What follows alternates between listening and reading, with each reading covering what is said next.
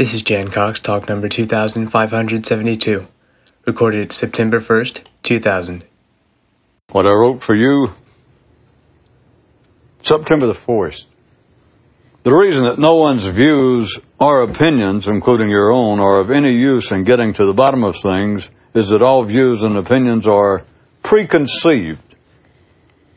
And if that weren't bad enough, they're not even preconceived by the people who hold them. Views and opinions arrive in your mind already preconceived and ready to rumble. How else did you imagine that, for instance, conversations manage to flow so effortlessly between two whole strangers who neither have the least notion what the other one is going to say? How else did you reckon that men are able to reasonably debate a matter about which they have no knowledge? And how else have you been accounting for the fact that the gigantic secondary reality of man operates so smoothly when the 6 billion responsible therefore have no idea what they're doing? All, quote, knowledge that men have of secondary matters is in truth not knowledge, but views and opinions. Thus, all knowledge they have of things and affairs in their secondary reality is preconceived and, by definition, cannot be representative of the present factual circumstances. Ergo, all knowledge that men profess to possess regarding what goes on in that mentally funded secondary reality is meaningless, and the words that constitute such so-called knowledge represent nothing other than themselves and know about nothing other than themselves. Thus, I say that if you look impersonally at what your own mind knows about that most important of secondary matters, to wit, what you think about yourself and your ideas, then you're faced with the unavoidable fact that your knowledge of your own mind is not knowledge at all, but merely views and opinions, which are totally preconceived and not even your own preconceptions at that. So the inner stage should be about set for a major meltdown. Get to the bottom of what your mind calls its knowing, and you're well on the way to rock bottom. Many years ago, at least once, I have mentioned a matter, at least in part, that I'm going to mention again because I'm going to mention it again. It has to do with the word views. How I came to love and have a special affection for the word views. Many years ago, there was a man who was given to writing irate letters to public officials. He was quite literate and quite hostile, which was a winning combination in some quarters. One day he was fuming, and he had written some great detailed, he showed me a copy, he kept carbon copies back then, of all of his missiles, so as to pass around, I guess, and reminisce about them. And, of course, jack himself up when he happened to find himself calmed down between outbursts. But anyway, it was a detailed attack. I think it was to the mayor of the little town where he lived. It was the mayor, it was a county commission. It was like the head man of his locale. And some guy who had been in office, had been mayor there for like 40 years.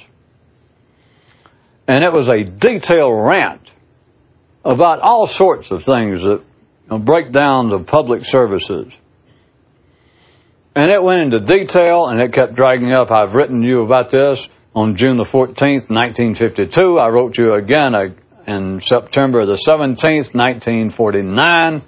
And it just went on and on. So I read it through. And he says, look at this. And he waved a response from the mayor on the official stationery. And it said, Dear Mr. Jones, just one sentence. It said, thank you for your views. Yours sincerely, Mayor so-and-so.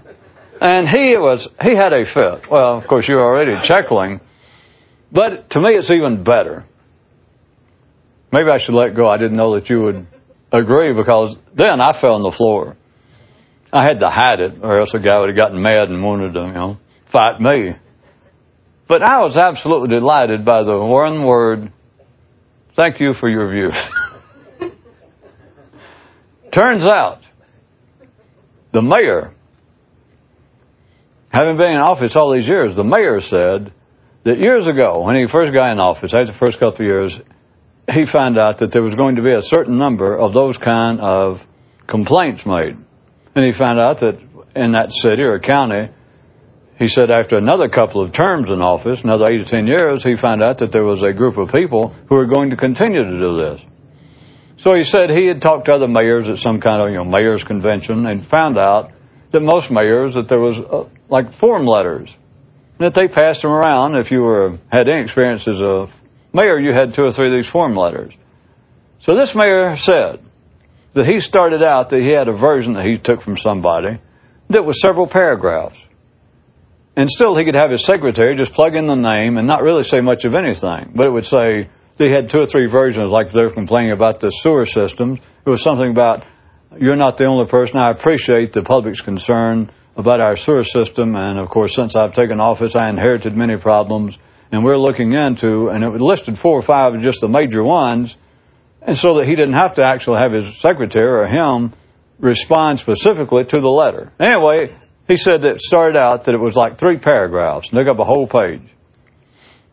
And right then it said, and I thank you, citizen, or I thank you, Mr. Smith, for your views on the matter. So he said after he'd been in office like 15 years, he decided to revise it. He ran out of copies of it and was going back to the printer, and he said he cut it down from 3 paragraphs.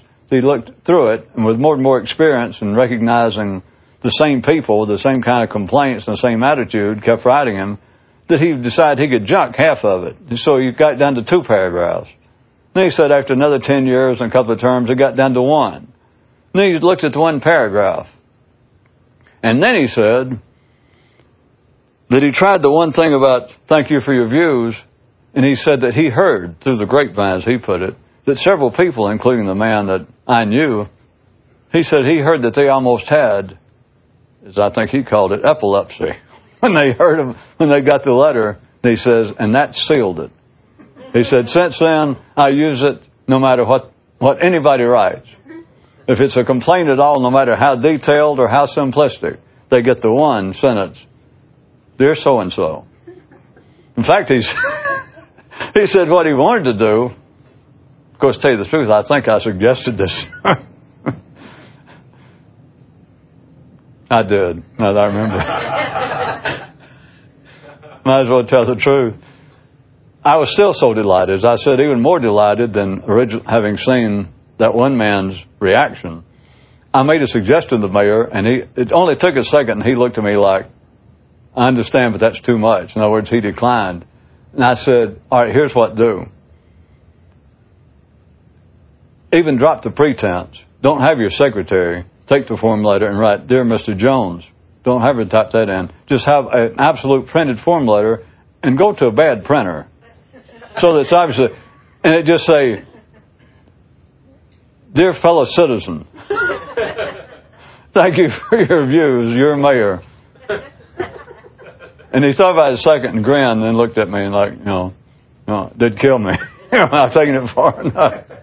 All right, now back to it. I have had, having never forgotten that, for some reason, years and years ago, and those of you that have seen some older writings or I'd heard me talk years ago, I spent a good deal on the idea of knowledge as opposed to opinion and beliefs. I wrote whole long papers somewhere and spent some time defining, not just in a verbal, not just in a literate sense, but about what knowledge should be and how what people call beliefs, or what people ordinarily call knowledge, should not be called knowledge, but should be called beliefs or opinions. And I can still recall many years ago that I went into great detail over some period of time trying to get those to whom I was talking and could have been reading what I was writing to consider what I was trying to point to. To me, it just came up today, some of the things I've been talking about to you. The mind never questions, if you check. Your mind never thinks of what it does in any terms resembling opinions or views. The closest it would come, if your mind wants to argue with this, I know exactly the basis upon which it would be wanting to argue with me. That it would say, no, at times I realize that I'm only dealing in views. No, it doesn't. I suggest, you know when it happens? And the kind of example your mind, your thoughts would come up with? Is when you are momentarily unable to respond to something. Before your mind, before your thoughts can pull their wits together and respond, if not overtly, at least to themselves, that you think, that somebody says something, and your automatic reaction is to resist it, to counter it. And let us say, as you know, what happens is apparently your mind cannot come up with anything. Or maybe it was some comment they made, some observation they made about a subject about which you have no great knowledge. Maybe they're going on and on about, well, the president said he is not going to sign such and such bill today, and do you realize what that's going to do and how our life will be wrecked? And let us say that for some reason, you don't even know why, that you find favor with the current president. So that is, you automatically want to take up for him. And so you're just waiting. You're just prepared to say something like, well, that's not true. That's just not true. You got your facts wrong. And your mind is about ready to get your tongue going, except you realize you're not even sure. Maybe the person even said, do you realize he refused today? He vetoed, after both houses passed, House Bill 617. Do you realize he vetoed it and what that's going to do to us? And so your mind's about ready to go, nah, come on, you got it all wrong. Just for the sake of that you want to defend the man. And your mind suddenly realizes, I don't have the least idea what House Bill 617 is. It is when your mind is not able, through what it calls its knowledge, it does not have enough knowledge at hand immediately for whatever the subject is that it's about to respond to or wants to respond, and that's when your mind is liable to look back and go, no, at times I'm aware that I only have a view or an opinion of a situation, and I can clearly distinguish that from knowledge. You should be able to take a quick survey of your life. Okay, that was long enough. And realize that's not true. Put it to you more bluntly, if I ran that around the block too many times, or too far around the block. Now, I'm speaking about, remember, secondary matters. We're not speaking about anything having to do with survival enhancement. We're not speaking about actual tangible affairs in life that have any bearing on survival. We're talking about that world that grows out of the mind. And I am speaking specifically about to, if you hadn't, as you should know already, I'm about to talk about the mind itself and what it does. The mind does not think about, and I don't care who you are, your mind does not think about itself on the basis that what it's thinking about is its momentary opinion, or that it's its current view, or I am exploring this one belief. I have been weighing the possibility that such and such is true about some of what I think, or this particular idea that I had, particularly about myself. It shouldn't take you but a split second to realize that does not happen. You might consider why the mind of man, or why life made the mind of man even come up with the idea of views and opinions and beliefs and distinguish those from, quote, knowledge. Why did life even have man's mind do that? Why are they even in the dictionary? Because I say, and open it, of course, for you to look at yourself, I say that your mind, no person's mind, ever thinks of itself as dealing in anything less than knowledge. Now, it can, if it gets caught flat-footed, it may to itself, in so many words, or as I'm saying, it may try to argue with you now, at times I've known I did not have sufficient knowledge to go forward with my thinking or to go forward as I wanted to and pursue this matter and think about it. Yes, but that is not the same as the mind saying, well, at times I just have at times I have no knowledge of what I'm doing, and so I'll replace the knowledge because it's something that struck my fancy for the moment, so I'll replace knowledge of it by an opinion. Search your mind. It shouldn't take what? It's smaller than your underwear drawer. You rifle through it. It shouldn't take but a second. And you realize you do not ever think about your thoughts on the matter of like, that's an interesting thought I keep having, but the truth is I shouldn't call that a thought, or I call it my idea about something. But I shouldn't do that because I don't really know that to be true. I don't know it to be correct. I don't know it. It's my opinion. Somewhere I came up with this view of the matter.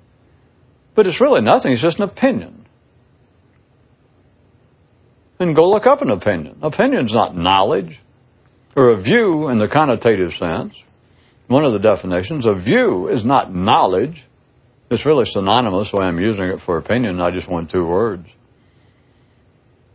Your mind does not do that. Your mind has no self-awareness, has no conversation with itself that, well, that particular thing we've been thinking about or stating our view is not based upon any knowledge. It is strictly our view. In other words, it has no factual basis. The way I started what I wrote for you was pointing out that all views and opinions not only are not knowledge, but they're all preconceived. Even if views and opinions could be seen as having any value, because I could make the argument standing here.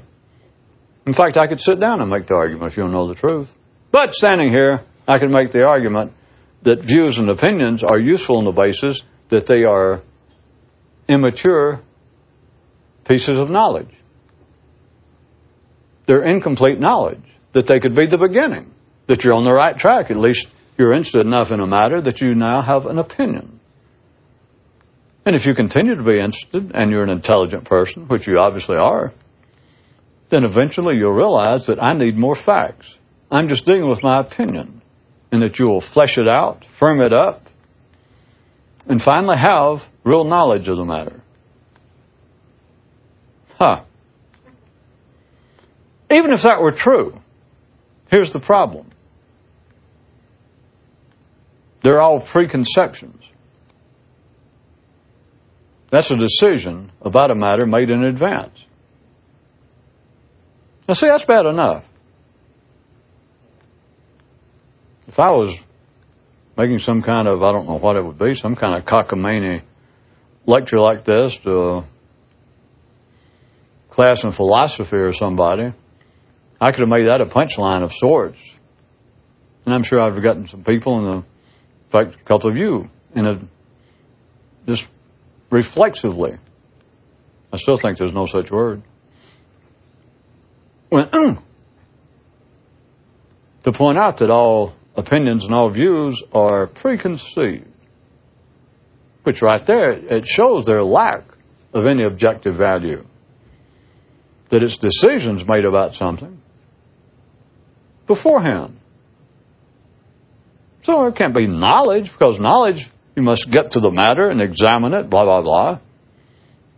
So I could have made that sound as though it's a punchline, but as you notice in what I wrote, it was followed by a quick sub-paragraph that said, and if that wasn't bad enough, they're not preconceived by you. Let me try it another way. Somebody should be able to get close to a meltdown. At least to get lost in all this. I'm saying that anything less than full factual knowledge of something is an opinion. And then I pointed out that an opinion, all opinions are preconceived. But now ask yourself, I assume you can see that, can't you? Because if it was knowledge, it would not be preconceived. Knowledge would be based upon an objective realization and experience of whatever the matter is. A preconception is you've already decided. So, it's not knowledge. We've got to call it something, so an opinion, a view, a belief. Because it is a prejudgment has been made. Are you ready? How can you do that? Uh-oh. How can you preconceive something? A preconception is conception. It is a conception. An opinion is knowledge. How can you decide about something before you've decided about it? Well, we can play dirty. What are you going to think next? How will you decide what to think next? How can anybody, I know how, but I've got to ask you, how can anybody sit, even in your most reflective moment, even with your best coffee and cigarettes and pondering mood, in your pondering mood, and sit and listen to what goes on in your head, and in any manner take it seriously? As I said, it's rhetorical because I know exactly how. You don't have to do anything. All you got to do is nothing, and you take it seriously. How can people live out their lives, even people who believe they're interested in such as this, even people who are firmly convinced that there is some super duper fragilistic way of looking at life, some understanding of what life's about that is absolutely extraordinary and beyond ordinary people's comprehension? How can people believe that and simultaneously entertain what goes on in their head seriously? How can they fail to get any notion of how ridiculous it is, how meaningless it is? And how can you sit there and hear me say that and take it seriously? How can people not realize that what goes on in the mind, and 99+% of what people say, has no meaning, has no significance whatsoever? I ask you that. And as I expected, many of you looked thoughtful, a couple of you nodded, and then I said, how can you take that seriously, what I just said? I mean, what could be more meaningful than that? Which that? Somebody emailed me, claimed that they had met me once, and how much they were enjoying the feature, the new writing, and even made a comment about how much they got out of the one day when I really took off when people had no problems, how people like to bitch and whine. He said how much it meant to him. As a matter of fact, and then he went for 2 or 3 paragraphs, telling me, whining about his life, that had brought it up. Well, of course, that kind of irony, I guess I'm getting jaded. It's not really very entertaining. But I kept running down the page to see where it got to. And it didn't really get to much of anything, but he took so long, and so I did respond. And it was just basically what I had written that same day. It was just basically like, well, there are 2 ways to suffer. Root canal is suffering. Worrying about root canal is another kind of suffering. And I said one is worse than the other, and most people don't recognize which is the worst. And then I put and, most people don't even recognize that there is a difference. Best regards, and I sent it off. A few hours later, comes back from him. And he says, yeah, I understand what you're pointing to. And the gist of it was this. He said, but I guess in my previous note, I didn't go into enough detail. So he goes into greater detail about how his life is falling apart. I mean, it just goes on and on. So I looked down, there was nothing, so I couldn't resist. Because it's still the guy, anyway, normally that would have been the end of it. But I felt I wanted to respond again. because he had flashes of some understanding. So I waited a day or so, and I sent this back. And I said, after a lengthy and dedicated review of your previous 2 emails, and after giving it thoughtful study, I've got to admit, you've convinced me. Your life obviously sucked. I guess I just didn't see it. Yeah, I got carried away with you. Well, I didn't send it. I typed it out, so I was going to present it to you. Should I have sent it? Would it have accomplished anything? I still may send it. Maybe give it another week or so and him think I just forgot all about him. I figured several days would be sufficient. But as you know, surely, I had no intention of being a smart-ass or topping him or being sarcastic. But there is, truly, with some people, there would have been some possibility that could have shook him a little. And so I'm just asking you sort of in a general rhetorical way, based upon your knowledge of people and their minds in general, what would have been the chance? What would have been the odds that he would have gotten anything out of it? The reason I brought it up is to point out to you the damn near impossibility, in case you've never looked at it this way, is damn near impossible not to listen to your mind. And I don't mean just the fact, forget whether you can shut it off or not. I don't mean that, for the moment, let's assume that you can't shut it off, that that's not a possibility. I say that's almost impossible, or I ask you, after all this time, or maybe I should encourage you, at least you think that you have missed some great trick. I'm just saying that it's almost impossible not to listen to it. Now remember, I'm distinguishing between cutting it off and listening to it. Let's assume it's there. But as everyone knows, it's known as auditory adaptation.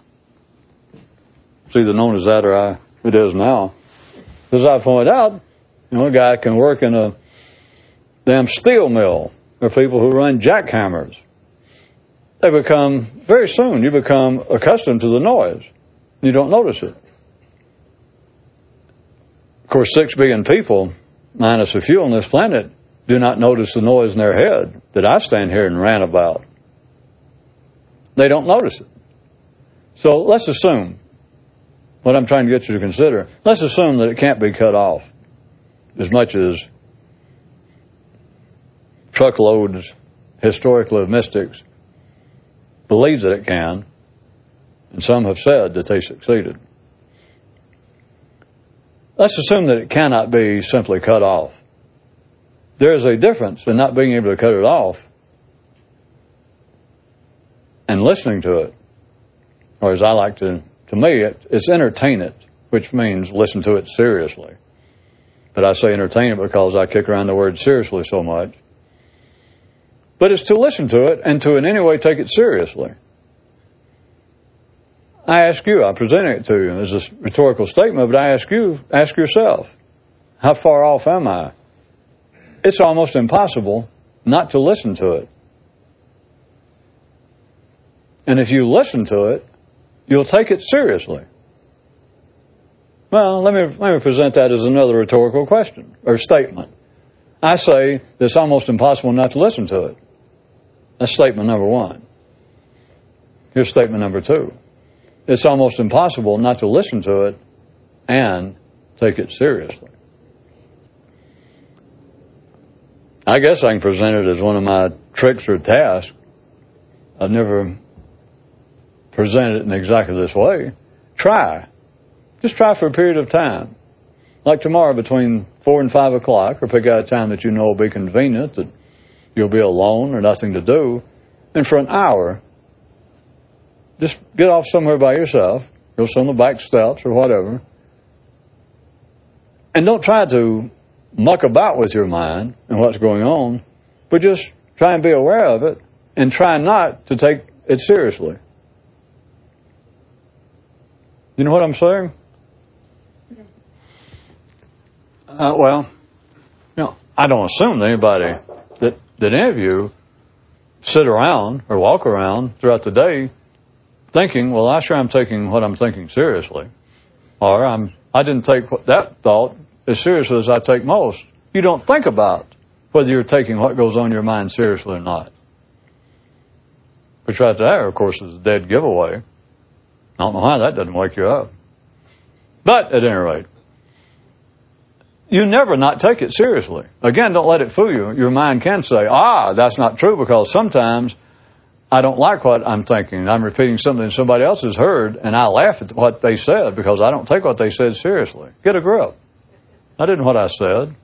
And your mind will go, well, I thought that's what you said. And see, you'll take that seriously. Like, well, I did. I thought that's what you said. Well, there's two possibilities. You didn't think that, and you're lying, deceiving yourself, or you did think that.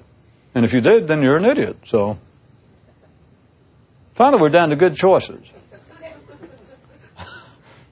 I'm either a moron or I'm engaged in self-deception. Well, finally, we have narrowed down the possibilities. Okay, everybody's in favor of self-deception, move over to the left side of the room, and those who settle for just being moronic, I guess stay where you are. I don't want you to stand up and move around and maybe hurt yourself. I know I'm not going to. You know what's better than all of this? I don't know whether to go into it, but why not? Because I can always just stop. Rather than the idea, rather than the model that I was going to talk about, and whether you think I did or not, that what goes on in the mind, almost entirely, just what little dozen is not worth talking about, is nothing but preconceived opinions, views, beliefs. But the thing is, it's all preconceptions, no matter what you call it. They're all preconceptions. They're all prior judgments. They're all judgments, decisions made before the, quote, facts. They're there. You don't know where the hell they came from. They're preconceived, and they were shipped to you. You got them preconceived. Even if you get a notion, surely you can, if you get a notion of what I'm saying, maybe even think of one idea that you've had, one thing that maybe you thought you believed, and it'll strike you, yeah, that does fit. I've always took it. I used to take it as a piece of firm knowledge, the way I looked at a certain thing or what I said about it. But now or later it struck me that it does fit what your definition of preconception, because it was personal. It's what I wanted to be true. And so you could say, well, that was a preconception, but I finally saw through it. I got over it. Yeah, but you missed the whole point. So you're taking credit for it. You could say, well, I matured. I gained more information on the subject, and then it went from being this biased preconception into a more mature, more comprehensive understanding of it. Okay. Except for this. See? What that sounds like is that you started out and with one piece of the knowledge. It's like you were walking along and the subject came up of whatever it was. Some subject. Some political subject. Some subject having to do with morality. It doesn't matter what. Something in the secondary world. You're making it sound. Your mind makes it sound as though I had no knowledge of this matter. I had never heard of such and such religious belief. Never heard about it. And then one day, I just happened to read something, or somebody said, do you have ever heard of such and such philosophy or such and such religion or whatever it was? And then I said, no. And they began to tell me about it. And I thought, well, that's interesting. But I couldn't really get a full grasp of what they were talking about. It didn't all make sense. Part of what they told me I disagreed with immediately. And yet part of it was curiously familiar sounding. So I thought about it and I read some more about it. And at first I was inclined to just dismiss it. But there was something about it that kept nagging me. Your mind is making it sound as though you're walking along one day and like you found, well, how about this? You're walking along and you found a wheel off of a car. Except you didn't know what it was. You'd never even seen a car. And that you picked it up and like put it under your arm and carried it around for years. And every time that the conversation would, come around to that tire under your arm, which it would probably be inclined to happen frequently, that you'd be at a party and somebody go, what is that? And let's say for years you had this, God knows what. You had an answer. Let's say you said, well, this is the eye of God. He dropped it and I'm saving it for him. And people said, really? And you went, yes. That was not knowledge. That was not a fact. That was your opinion. And so what your mind makes all this sound like, though, is that you kept on. And throughout life, then finally one day, you ran across an axle. And then another tire. Then a differential. Then a frame. And pretty soon, or eventually, you had all these parts and it went together as a car. And you went, So you understand. That's what your mind tells you, that, well, at one time I had an immature understanding, an incomplete understanding of something, and so it was a preconception. But then I moved on. I added to my storehouse of knowledge so that my comprehension of the matter went from a mere preconception to full-blown knowledge. Except for this shithead. Figure of speech. Except for this, my friends. That is not the way it occurs. And no one seems to realize it. And I know why, because it would put everybody's brain into gridlock if they could do it. Preconceptions. That is, to take this view, if you followed the reason I brought that up, to take a preconception as being an incomplete understanding of something, that you only have partial knowledge. You do not have access to the complete facts. That is demonstratively, if there's anything to you, that you look at what goes on in you, and that is demonstratively not true. These preconceptions come to you full-blown. You don't start with a piece of knowledge, and then it becomes some knowledge or something that you picked up, that you went out and found, and it went from originally, since it was incomplete, there was a preconception. Every time you thought about the matter, then whatever it was you thought was a preconception because you didn't have full information, so your judgment was always before the fact and always incomplete. That sounds fine, except it's bullshit. Preconceptions are shipped to you. They're fully formed. They're ready to go right out of the box. The first time you had that thought, let me put it this way. I've tried this before. It never seems to work on people. It's been many years since I tried this. But you look like a good audience. Because I know I'll be gravely disappointed because this is one of the ones, again, that I always expect somebody will suddenly realize what's going on. But hey, disappointment's my middle name. So here it is. Answer me this. Answer yourself this. Have you ever been thinking that your mind, the thought was going through you, and suddenly in mid-thought, it just fell apart. The thing stopped, and it was like a tractor trailer going by your window, and the tractor went by, and then just the beginning of the trailer, and about halfway through, it just disappeared. Well, which can't happen. Something's wrong. When have you ever had a thought, I'll try it again. When have you ever had a thought going through your mind, and midway, I'm just going to make this explanation simple the way people normally think and talk, and midway, your mind went, wait a minute, the rest of it's not coming. What is this? Wait a minute, I was going fine. That first part of the thought about that matter we've been thinking about, I was really onto something. You heard me, didn't you? I was going, well, now I realize that, the next time this happens, or whenever people do so-and-so, it's obvious that they're,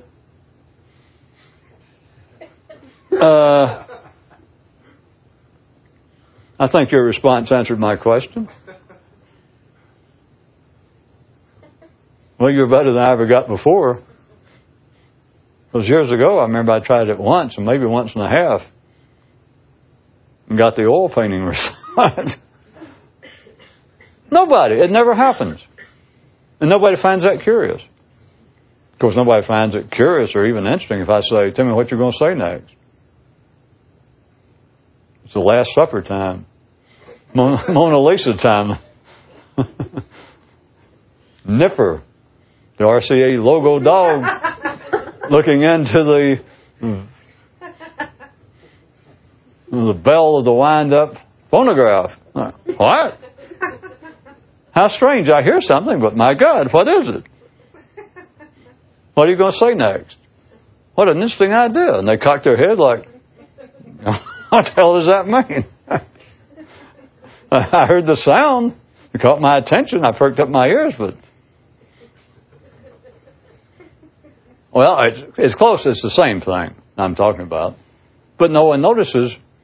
See, if preconceptions were your own, that you could take the credit and the blame for them, if it was something that you started out and that in some way you developed an interest in something, and at one time you had blank interest, you had no knowledge of it, and you found it, like the tire of a car, never seen anything to do with the car, never thought about it, never heard of it, and there it was, you found it. Of course, we're speaking about things non-physically.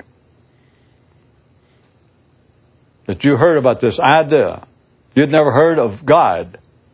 And then you ran across somebody, some religious person. First time in your life, and they began to describe God, tell you what it was. Then it was like, all right, now I've got it. Part of what they said didn't sound right.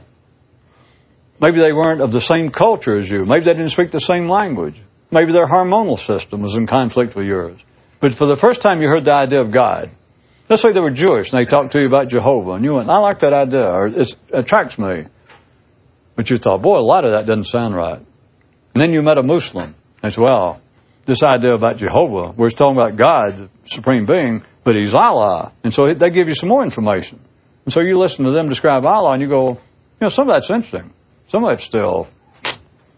But now I have a wider concept. Then maybe you meet a Buddhist, and they describe the sensation of Buddha mind, the idea. Anyway, it's as though at one time you knew nothing about God, and you continued to pick up information, and so you went from having a half-baked opinion, an incomplete knowledge, but finally, after great study, of course, I guess that's why they have schools of theology. Well, either that or it's somewhere that people who flunk out of the school of philosophy can go, I guess. I never understood it, but hey, who am I? At any rate, it's as though then your mind thinks, well, I continued to build it up until I came up with a good, solid understanding of what God is. No longer just preconceived notions, no longer views and opinions. Now I know. No one seems to notice that your mind does not start blank. You at one time, anything that you have a view or an opinion on now, you have always had a view or an opinion on it. It can't be proven, it can't be disproven. You got to be damn near awake to realize, yeah, it's true. Or at least you got to be damn near awake to realize it's true and hold that realization for more than a second, a split second, so that it becomes meaningful, so that it will begin to pry you away from the mind, pry your mind away from the idea that you are the mind, or vice versa. What I started to get into, but I won't tonight, thank God. I was going to say, if I'd talked enough, which I did, about views and opinions being preconceptions, and they're not even your preconceptions. See, I was going to lead that into the big finish, the final 30 minutes, to say, well, now that you've taken that in, I see it had some meaningful impact on you. How about this? Here's the real point. I say our lives are preconceptions. Not our views, not simply our views and our opinions. The lives we lead are preconceptions. But notice, I am not speaking about predestination. No. Don't pull that shit on me. That's not what I said. I didn't say our lives are predetermined. I said they are preconceived. The lives we lead are preconceptions, not predeterminations. Then you would have been all excited and went, tell us more, tell us more. But see, now I'm out of time. You waited too late. But hey, you can go do it yourself, can't you? Driving home, thinking, of course, if you was my kind of person, I would assume that driving home you'd already gotten a mystic's migraine, trying to realize everything I think is a preconception, and yet I never thought to think it. So if it is a preconception, it's not even my preconception, because I would have had to think about beforehand to plan to have a preconception. Now see, that should be enough for any decent, at least on a Friday night, decent mystic. But see, now you can drive home and think, my life is a preconception. Remember, we're talking about preconceiving, not predestination. There's the key difference. Because if your mind wants to go with the notion of predestination, then it can immediately reject it or affirm it. And it doesn't matter. It's just another preconception. Your view can be, well, I can't see that predestination could be possible. Or your opinion could be, I believe it. They're both meaningless. They have no use in getting to the bottom of things. But if you get away from predestination, which I could submit to you was life's way somewhere of fooling man, that somewhere back around whoever it was, I was going to blame it on, who was the European? John Knox? Some reformer. But hell, the Greeks and the Indians were doing it 4,000 years before him. But anyway, the idea of predestination, I was going to say, was one of life's many sleights of hand that had some man come up with the idea, hey, we could be predestined to live the lives we lead. The religious view being you're either predestined to go to heaven or go to the inferno. But life, I could submit, did that as a camouflage, as a sleight of hand, a piece of misdirection to keep men from thinking, from pondering the fact, my life is preconceived. Because that might have done something. But if the idea becomes, my life is predestined, then you're off the hook. Because you either agree or disagree. Your view of it, your opinion of it is either pro or con. But to say my life is preconceived, if you actually follow what I'm saying, you can agree or disagree. And if you do, you're a moron. You weren't listening. You can't agree or disagree over my statement, over the possibility that the life you lead is a preconception. That the lives everyone leads are preconception. The views and opinions they have are preconceptions, and the lives they lead are preconceptions. You can't say yes or no. Not if there's anything worthwhile going on in your neurons, and if you've been listening to me, you can't do it. It's not possible. I was going to say, and that of course, the very kind of things that life obviously doesn't want us to think about. But I won't say that, because it's obvious. Plus, I don't know if it's true or not. That's just my view. No, it's not. Because that wasn't preconceived. I found that on my own. It was just laying there. I didn't know what it was at first, but it had this real neat flipper hubcap on it. And I carried it, and it finally started talking to me, and it says, the lives men lead are actually preconceptions. And plus, it wasn't a Bridgestone, so I felt fairly safe with it. That concludes this talk. Be sure to visit us at jancox.com, where you can search through 3,000 talks for topics of interest, or just leave us a message.